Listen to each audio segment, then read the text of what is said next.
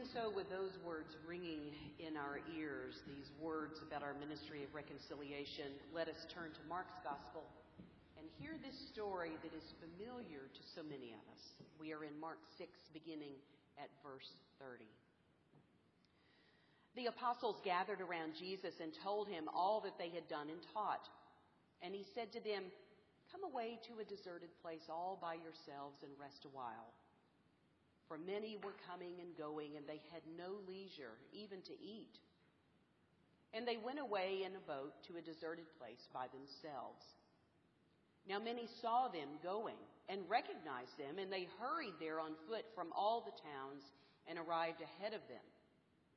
And as Jesus went ashore, he saw a great crowd, and he had compassion for them, because they were like sheep without a shepherd. And he began to teach them many things. When it grew late, his disciples came to him and said, "This is a deserted place, and the hour is now very late. Send them away so that they may go into the surrounding country and villages and buy something for themselves to eat." But Jesus answered them, "You give them something to eat." And they said to him, "Are we to go and buy 200 denarii worth of bread and give it to them to eat?" And he said to them, "How many loaves have you? Go and see." When they had found out, they said, 5 and 2 fish. Then he ordered them to get all the people to sit down in groups on the green grass. So they sat down in groups of hundreds and of 50s. Taking the 5 loaves and the 2 fish, he looked up to heaven and blessed and broke the loaves and gave them to his disciples to set before the people. And he divided the 2 fish among them all. And all ate and were filled. And they took up 12 baskets full of broken pieces and of the fish. Those who had eaten the loaves numbered 5,000 men. This is the word of God for the people of God. Thanks be to God. Amen. Let us pray. O Lord, may the words of my mouth and the meditations of our hearts be acceptable unto you, O God, our rock and redeemer. Amen. Some years ago, I was preparing to do communion in a Christmas Eve service, and this was a service that was designed for children and their families. And so, because there was some concern about too many crumbs being on the floor and that kind of thing, we chose to use wafers, the little toasts, instead of using bread. And we thought that that would be easier, perhaps, for little fingers. So there were, I think, 4 teams of 2 spread out,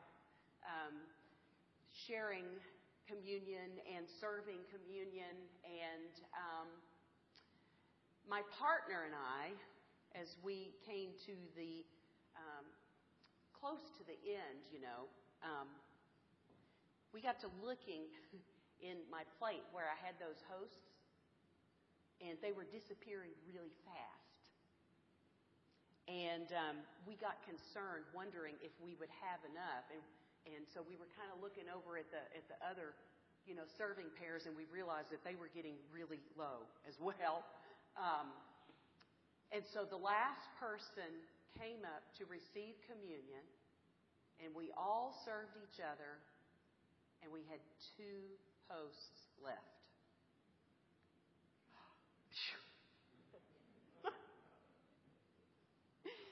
And I remember my serving partner, she looked at me and she goes, "Man, that's loaves and fishes." It's interesting to consider stories like this in light of the story that we have just heard. This is one of those stories that is known by many in the culture, whether or not they are church folk. They know some element of this story. And what we are often drawn to is the miraculous multiplication of 5 loaves of bread and 2 fish, and that 5,000 men, and then there were women and children there too, but the gospel writer didn't choose to include them. They are all served and they are all filled. And so we get drawn to the miracle in this story. But several times in the Gospels, Jesus talks about this proclivity that we humans have for being drawn to miracles. Okay? They wow us. They, we think, how can we not believe in Jesus Christ when he did all these miracles? But Jesus, in several places in the Gospels, tells us the miracles aren't the point. The miracles get our attention. But what Jesus wants to draw our attention to is even deeper than that. It's to bring us into being able to see God's kingdom among us and to see God's work among us, even though the world has a different way of doing things and seeing things. And so what I would like for us to do is to take a look at the disciples in this story. So they have come back to Jesus. They've been out doing the work that they have been commissioned to do. And so they come to Jesus and they are excited about everything that they've been doing, but they're also really, really tired and they haven't had time to eat. And so Jesus calls them away to take a little R&R, but then the surrounding villagers hear that they are there and they want perhaps to see a miracle, perhaps to hear some good teaching, perhaps to find some kind of answer to the ache that is at the pit of their souls and their beings. Whatever the reasons were, they begin to flock to them.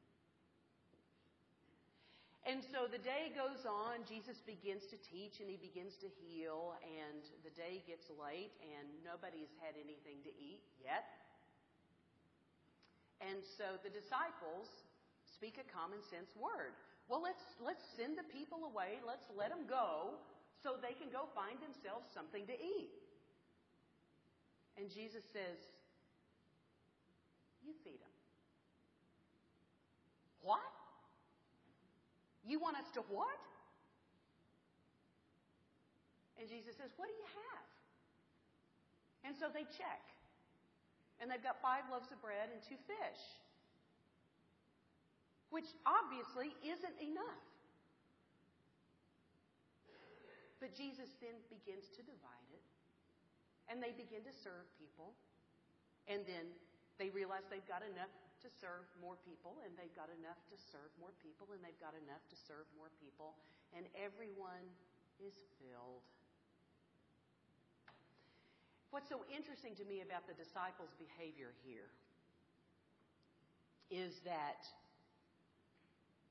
they have been following Jesus, and they have been commissioned by Jesus to do the work that he does, and they have been doing this work, but when he tells them to feed the crowd, they still don't have a sense that they are able to do this. They balk at doing the work of reconciliation. They balk at living out of a sense of abundance that God is going to make sure that everyone is fed. They look at their pitiful little bit of supplies and they see that it's obviously not enough. But our God is not a God of not enough. Our God is a God that can take the little bit that we have and multiply it so that we can live ever more fully into the ministry that we have been called into. As humans, in many regards, we realize our own finiteness in heartbreaking ways. And God continually is calling to us and saying, I can make up what you lack. I don't have those issues of finiteness. And I love you beyond measure. I can take what you have and I can make it abundant. And it's interesting to think of what we do here at this table on the first Sunday of every month. We partake in communion, a sacrament. We take a little bit of bread and we take a little bit of juice. And God's grace comes to us abundantly. As United Methodists, our belief in what happens at the table is that we will receive grace. And we don't have to eat the whole loaf of bread, and we don't have to drink the whole jug of juice to get it. Right? God will come to us and meet us here at this table. And what happens at this table is astonishing. That in coming forward and in taking that little bit of bread and that little bit of juice, we find that we are reconciled to God and that we are reconciled to each other and that we are reconciled to the world through this one simple little practice. Let that sink in for a minute. When we come to the table, for some of us this is something that's rote. For some of us this is something that we would rather not do for one reason or the other. But when we come to the table bringing all of that stuff with us, God meets us here and says, in this little bit, I will make much. And my grace will wash over you. And in that moment, we are all reconciled. Isn't that so, Jesus? Here, at this table, in this one simple